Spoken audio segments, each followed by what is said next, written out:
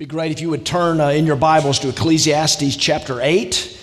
We haven't said that in a while. We've taken a break. You remember a few weeks ago we heard from a panel as we looked, and we really honored Orphan Sunday. What a great Sunday that was here, if you were here, right? Just nod your head. Wasn't that really good to see, to just elevate our thinking to encompass God's heart for the orphan, the global orphan crisis, and to see people in our churches, individual families, and collectively as a church coming around that. And then Melinda Gann brought a great word a couple of weeks ago from John 10 about the abundant life. Melinda is great. I mean, it's just the odd confluency of she's a math teacher, so she she's cognitive and cerebral, but she makes us cry. Don't y'all cry every time Melinda teaches? I mean, good gracious. And then last week we talked a little bit about our wallets, and we contrasted that with the sowing of seed, and we were challenged to be generous, and we're praying to be a generous church. We really have been from the beginning. We're praying that God continues to cultivate that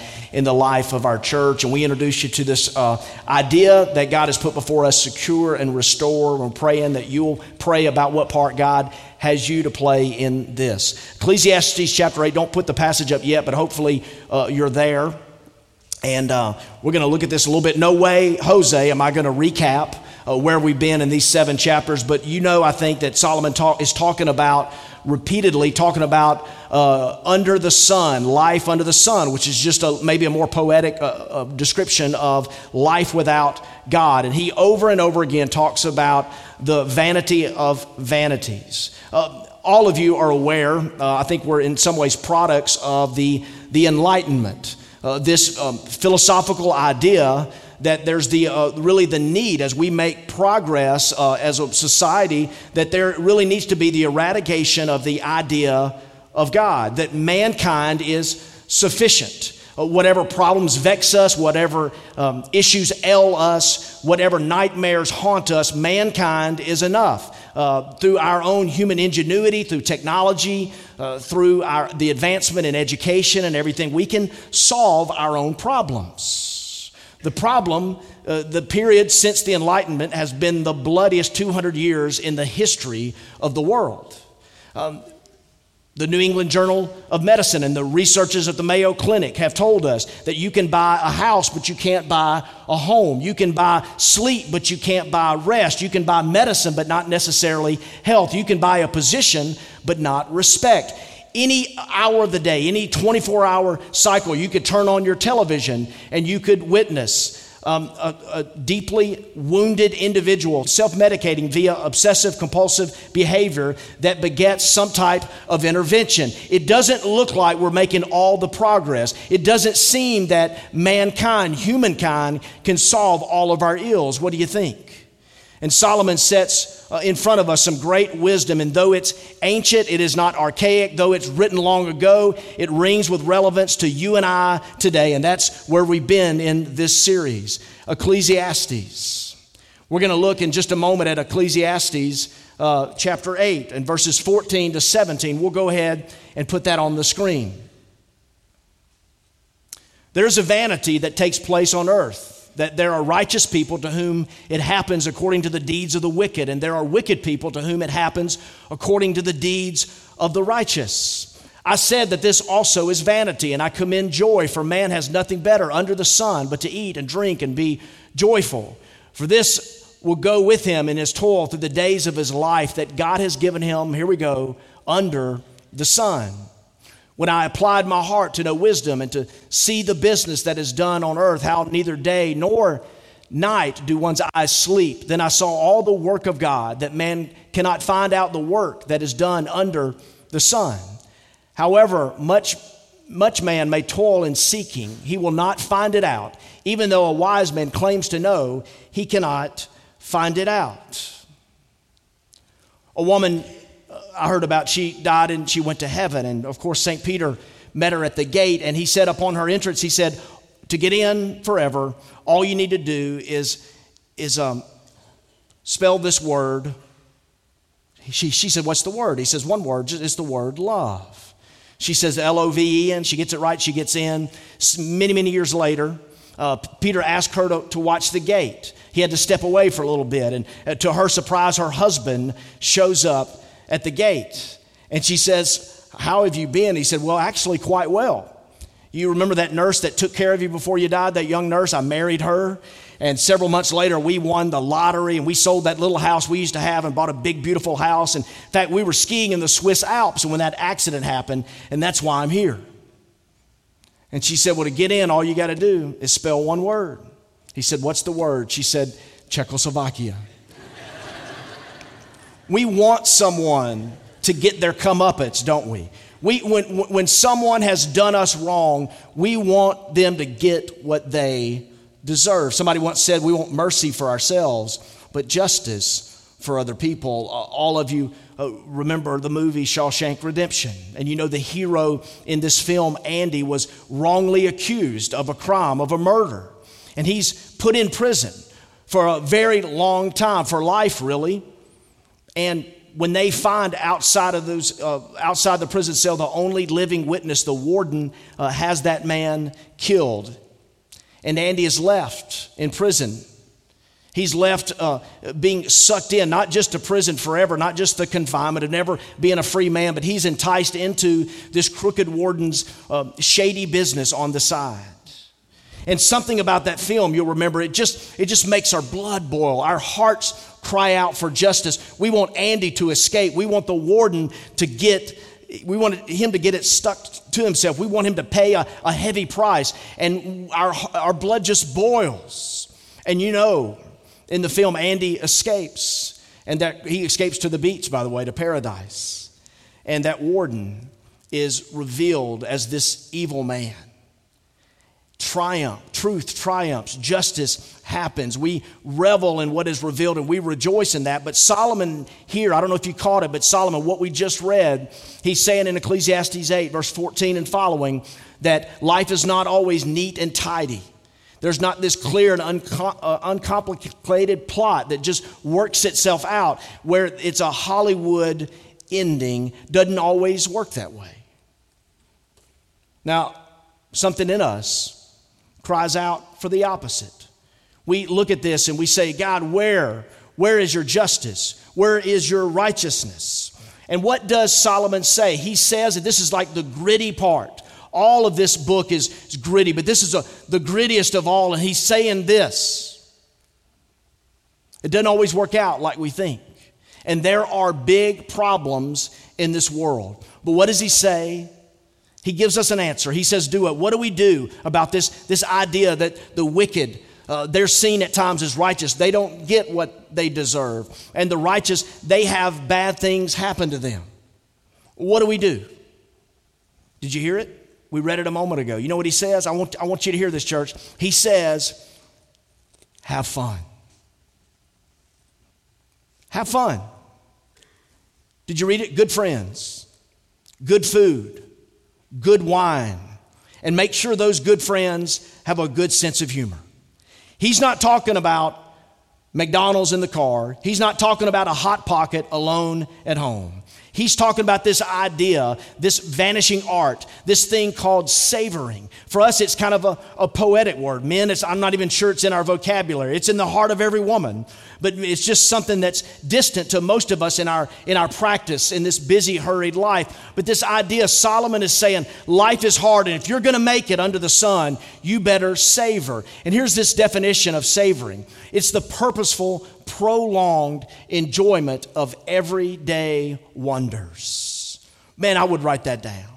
I would write that down, and later today I would pray that the Lord could work that into the warp and the woof of your life, your everyday living. The purposeful, prolonged enjoyment of everyday wonders. The gifts, the things that He gives us. I just wrote an article. It'll come out in a few weeks in the Metro Christian Living magazine. And it's entitled, What I'm Not Doing This Christmas. And I talk about fast and slow. I want to share with you what I've written. No need for you to read the article next month. Fast is busy, controlling, aggressive. It's analytical. It's hurried. It's stressed. Some of you don't need to write that out. It's just a picture of you. This is us. This is contemporary society.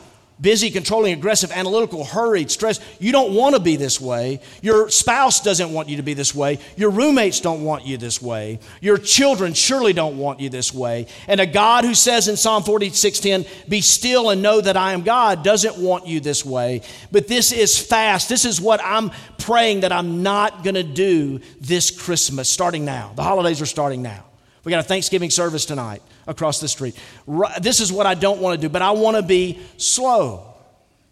Slow is calm, receptive, still, intuitive, unhurried, patient, and reflective. One of my favorite writers says that you can be busy, which is a good thing, without being hurried. And hurry, he says, is a sickness. Do you have time for the savoring that Solomon talks about? What is it? The purposeful, prolonged enjoyment of everyday wonder. That's the invitation. This life, it's so hard. But he gives us in this text, we're going to get deeper into this in these few moments so that doesn't sound too trite. But he says this. He says there's a couple of things that's going to keep you from enjoying the little things. There's a couple of things that are very, very real that are going to prevent you from being a savoring person. The first, he says, are the real big problems. The really big problems. Did you see verse 14? Let's look at that again. I think we isolated. There's a vanity. It takes place on the earth. What is that vanity? The righteous people to whom it happens according to the deeds of the wicked, and there are wicked people to whom it happens according to the deeds of the righteous. I said that this also is vanity. Let's just stop. Because in the church, we really get this wrong. And it starts down the hall in the children's area. And there's just something about kids. If you're a parent, you're going to feel me when I talk about this, but there's something about the kid that says love and cherish and provide. But there's something about a kid that says discipline and control, right? Because they need that, and you need that for them. Don't you control those kids? So what do? We set out what some psychologists, behavioral experts call behavior modification. We set out to tell them the following. The central message they get most places, and especially at the church, is this: be good, be blessed. If you're good, you'll be blessed. But the message of the gospel is He is enough, no matter your circumstances. And this is gritty, but I'm telling you the truth today. That message may not grow a church. Nobody may be calling on me to write a book or to have my own radio show, but that's the gospel message, that He is enough. And it's hard, isn't it, when we see someone, and you will see people in your home, in your workplace, in your school. On Friday morning, we listened to a young man in our small group talk about his upbringing, to an angry alcoholic father. And he told about a time when he was about 8 years old. He had endured some anger and abuse at the hands of his dad, he and his brothers, and he was innocent so often. This is one of those dads who one did wrong, he would just punish them all, and it was bruising. And he tells a story Friday morning at Brent's. He said to us, his trusted small group, he said, I remember a time very distinctly looking at him in the little hallway outside of my room, and I was about to say something to my dad, but I knew better. And you and I, we will see things in our home, in the school, in the workplace, in the neighborhood. We will see things, and we will see people not doing righteous things. They will do wicked and evil things. And what do we see? What happens to them sometimes? Say it. Nothing. Nothing. And Solomon is saying you're going to go crazy if you have a temporal view of life. That is true under the sun. He doesn't explain it away, but he tells us it is the way. And he says this hard reality. We can see this life temporally, or we can see it eternally, because in the end, God judges. And as much as I want to preach that message of do good, be blessed, The gritty parts of the Scripture and some of the real things in your life attest to this fact. I've got a brother sitting down front. Man, he loves the Lord. He's spoken from here before, and he cares for the poor and the orphan and the widows, and his wife is battling cancer. They're two of the finest people I know, and she was in a head-on collision last week, and I'm at the hospital with them. Some of you were there, and that sister is hugging, and in tears she's saying, why, how much more? And I would love to live in a world where when you do good, you are blessed, but the reality is some of the best people I know are having some hard times. This is gritty. The first thing that'll prevent you from savoring and enjoying, of living a slow, thoughtful, reflective, intuitive, non-analytical, hurried life. The first thing is real big problems. The second thing Solomon sets to us are routine matters. Look at the next couple of verses. We read it a moment ago. When I applied my heart to know wisdom, this guy's saying, man, I'm really thinking. He loved wisdom, didn't he? He loved women. Bravo needs to show the real housewives of Solomon. I mean, that wouldn't work. Couldn't get them in one place. Wisdom and women, I digress. And to see the business that is done on earth, how neither day nor night do one's eyes see sleep, then I saw all the work of God. That man cannot find out the work that is done under the sun. If you're here this morning and you've had trouble sleeping, you've been so burdened with problems, Solomon is your guy. However, let me back up. That man cannot find out the work that is done under the sun. However much man may toil in seeking, he will not find it out. And one of the renderings outside the ESV, I believe it's the NIV, it talks about the business word is translated ceaseless activity day and night. How much more ceaseless activity day and night goes on today in our world? I mean, just look at technology alone. Life is hectic. Our lives look like the floor of the New York Stock Exchange. We work like the pit crew at the Indianapolis 500. And at the core of our being, Solomon attests to this. He says that we're hedonists. A hedonist is just at the core of who we are. At the heart of being a human is this desire to just seek pleasure. We are animals that seek pleasure. That's at the core of our molecular structure.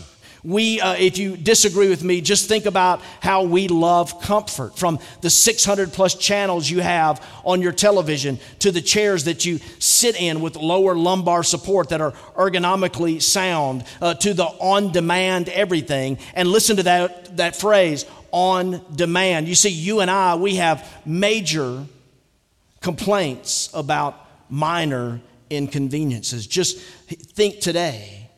Listen to your own frustrations. The barista makes the wrong drink. The bagel is not properly cream cheesed. And what do you say? The service is horrible. We were out the other night and someone said, man, this is horrible. And I thought, it's not great and it's probably not good. I would say marginal, not horrible. I mean, horrible is like ISIS, right? Horrible needs to be, it's like Christians, everything's awesome, amazing, powerful, incredible. It's not really. At times it's not. I want to go on Twitter and say, come tomorrow to Final Church. It's going to be awesome, man. It's going to be amazing and incredible. But I'm thinking, I don't know if you should. It's raining out. I don't know. I'm struggling with sin. I don't know if this sermon's any good. It's probably going to fall flat, It's not, everything's not amazing, incredible, awesome, and powerful. And you know what? There are some things that they're not horrible. Listen to your frustrations. You know what? Other people are listening to you.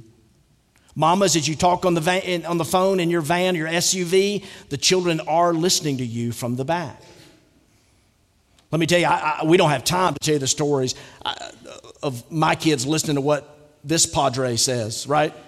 But just listen to your frustration. I got a thing I do. My wife knows it embarrasses her. And the people went to Cambodia with me this summer. They know this. But I like to walk up. Anytime I see a line, there's some sort of customer service thing going on. I like to walk up. And the moment I walk up, I say out loud, very loud, I go, this is ridiculous. It's really fun. Just fun. I don't know what's going on, but I just immediately go, this is ridiculous. And let me ask you, what happens then? People turn around. They agree that it's ridiculous. They start slapping five, talking. Everybody, misery loves company, you know this. And people just start talking. I mean, you're learning about their parents and their pets and their future plans. Like you're getting a timeshare in Boca, all because you said, this is ridiculous. People love to share in that, don't they? We are hedonistic people. At church, we don't need to deny this. I'm talking to a couple of men. No surprise here. Nobody blush. Let's just say it. We need to talk about it more. But there's real pornography addictions. And we love hedonism. We think life is about our pleasure. And the Scripture is not silent on this at all. I say it often, the Scripture gives us the best picture of humanity possible. No matter what we discover in the Enlightenment age about the universe, the cosmos, our body, our brains, our behavior, the Scripture teaches human dignity and it teaches human depravity. And the depraved person in you is an animal that seeks and craves comfort and pleasure. And Solomon is saying, there's a better way to live. I have lived that way. I have outlived you. I have outlived your imagination in living this way. And I'm telling you, live for significance and meaning. One psychologist that I admire talks about hedonistic adaptation. Think about this. I will explain it simply. Those are fanciful words, but let me explain it simply. Think about the first time you drove a car. The first time you drove a car, wasn't it intoxicating? Hopefully you weren't intoxicated, but wasn't it intoxicating? You and the car and the open road. Remember that? Now think about the last time you drove a car. Over half of you drove here today. Were you delighted with wonder? Were you thrilled with the conveyance and thankful for the convenience? Or was it just same old, same old? And that's what Solomon is saying by this word business. He's not talking about a corporate office. He's not talking about a Harvard MBA. He's saying business, the ceaseless activity day and night, the things that are just so stinking routine. There's the big problems, the heavy things that weigh on us, but there are just the little vexing routine things that can weigh you down and dull your gratitude and your sense of wonder. And there's no savoring in your life. Hedonistic adaptation. Think of your last flight. My last flight, I sat next to someone. We went up in the air in a shiny metal tube. We were 30,000 feet above the Earth's surface, going approximately 500 miles an hour. He was watching a YouTube video, and the video stopped, and he started whining. And I thought, and I do it too, okay? We're talking about him because it's not about me. It's about this guy. Nobody's going to know him. But no, he starts whining, and I'm thinking, okay, isn't that something about our humanity right there? You're in a chair in the sky. You're flying faster than a bird could ever dream of. You're watching a video and it stopped for a moment and you're whining and complaining.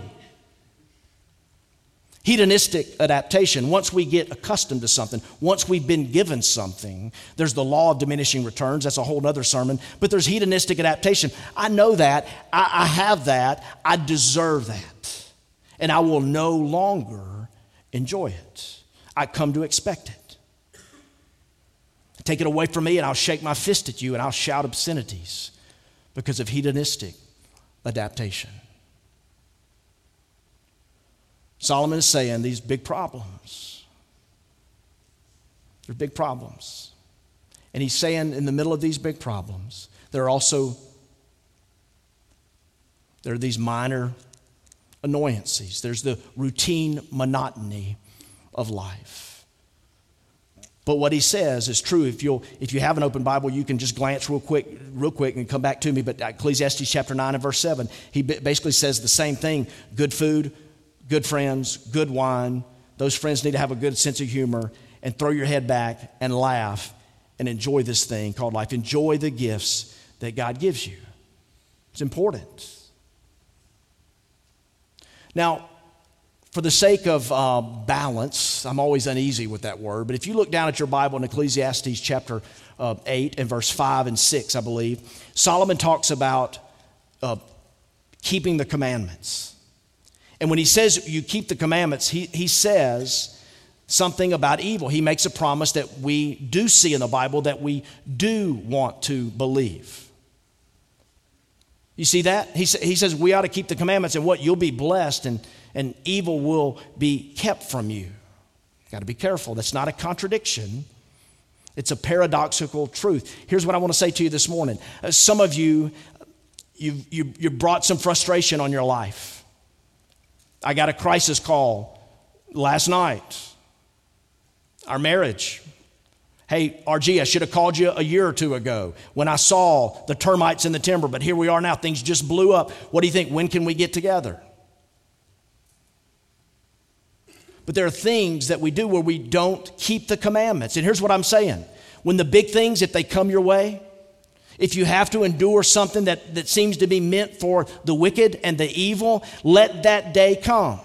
But in the meantime, Solomon is right. Keep the commandments. And he talks about a proper time and a just way. That's how you keep the commandments. There's a proper time and there's a just way. Let me be real with you for a moment. I love Fondren Church. I love pastoring here. I believe we've made a lifelong commitment to be here. But I'm also learning about my limits and the need for rest in my life. And that even though some of you will say, hey, preacher, you ought to go on a vacation, you ought to rest, I'm the only one that'll do something about that. And some of you may remember this scene in the great theological movie Ferris Bueller's Day Off, where Cameron, the kid, the teenager, there's that scene where he's in the showroom at the house, the glass showroom with the Ferrari. Is it red? It's the red Ferrari. And he's kicking the Ferrari. And he's saying, I hate the car. I hate the car. He's just kicking the front of the red Ferrari. I hate the car. You love the car, Dad. You love the car. Now, what's he doing? He's not kicking the Ferrari. He is kicking the Ferrari. But he's kicking at his father and the lack of love there. I hate the Ferrari. You love the Ferrari. He keeps kicking it. The Ferrari falls off its blocks and goes down the ravine in a rather dramatic scene. And here's what I'm saying. I'm going to be honest with you. That scene terrifies me. And don't laugh. This isn't a joke, okay? If you laugh, you're not laughing with me, you'll be laughing at me. But I'm serious. I don't want to see my kids kicking the side of this building. All right? RJ and Haley, I don't want them kicking the side of the church. Do you see what I'm saying? And so for me to keep the commandments, for me to do things in a just way at the proper time is for me to be a husband and to be a father and, oh, by the way, to be a pastor. And here's what I want to say to you. I'm not going anywhere. I'm not going anywhere. But if I did, we've got elder team and enough people that love this place who feel called here that would go get someone. And as somebody told me the other night, this church can always have another pastor. But my kids and my wife can never have another husband and father. Right? Spell Czechoslovakia.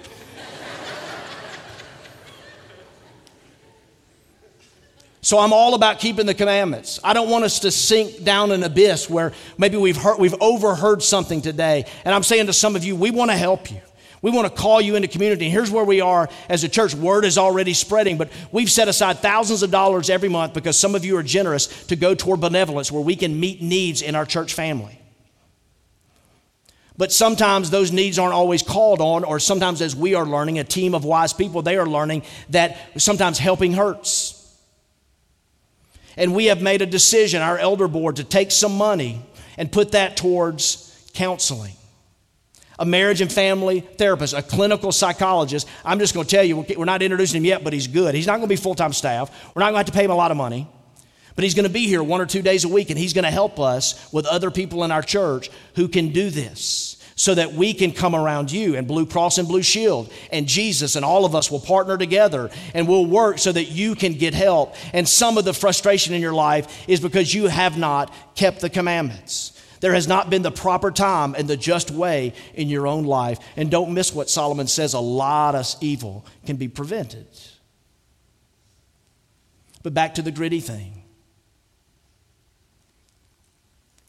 Just want to put the passage up, and I want to reference what it says, Psalm 104, verse 14 to 16. It's three of my favorite verses, especially during the holidays, when I stop my fast and start my slow. And it says that God gives what? He gives growth. He allows the grass to grow so the cattle can graze. He allows the fields to produce fruit so that people can cultivate that. He gives us wine to make the heart glad. He gives us oil to make our face shine. He gives us bread to sustain our body. Aren't you grateful that God is good?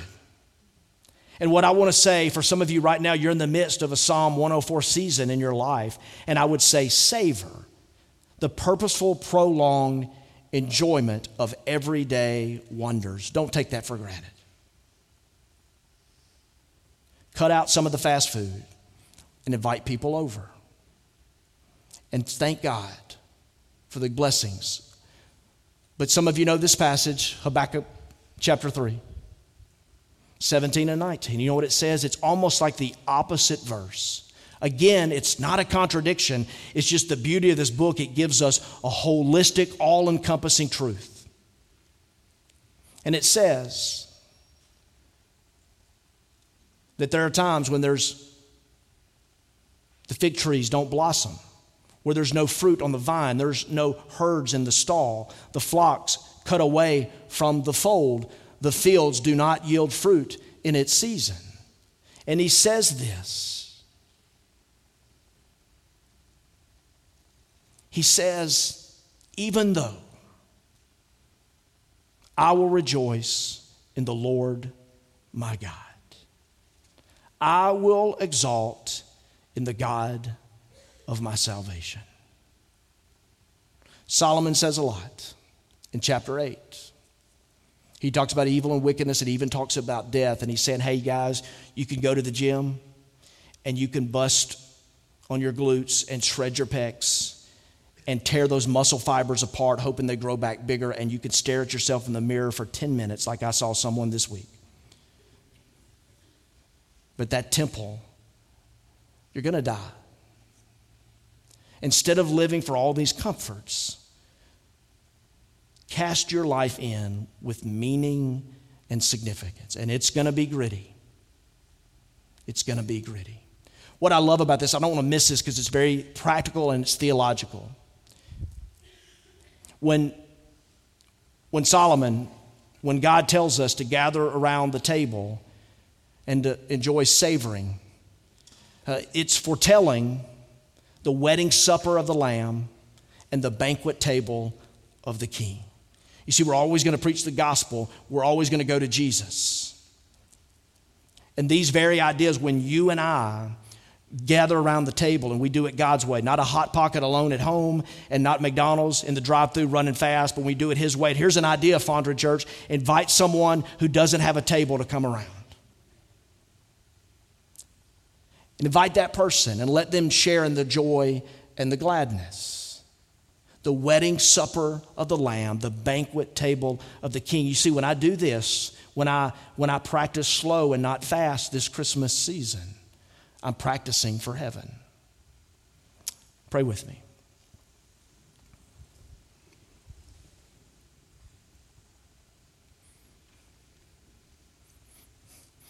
Our team is on the way up and they're going to lead us in a song. We're going to worship God together in response. In a time of prayer. We're going to stand down front, a few of us. And we would love to be able to pray for you, over you, with you about something in your life. My wife is going to be down here, and my brother Steve Kinsley. I referenced him earlier.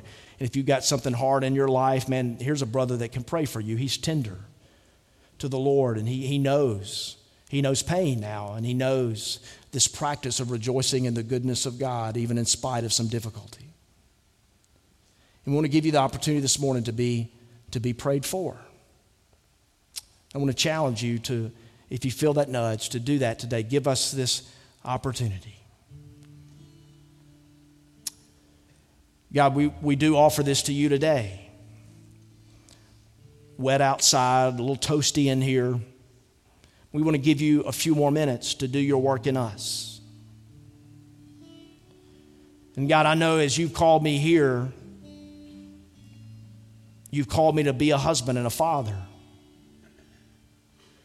And Lord, to get rest and to slow down and purposefully prolong the enjoyment of everyday wonders in my own life. And God, I would pray that for our church. I pray that we would rise up against the misconceptions of being a Christ follower.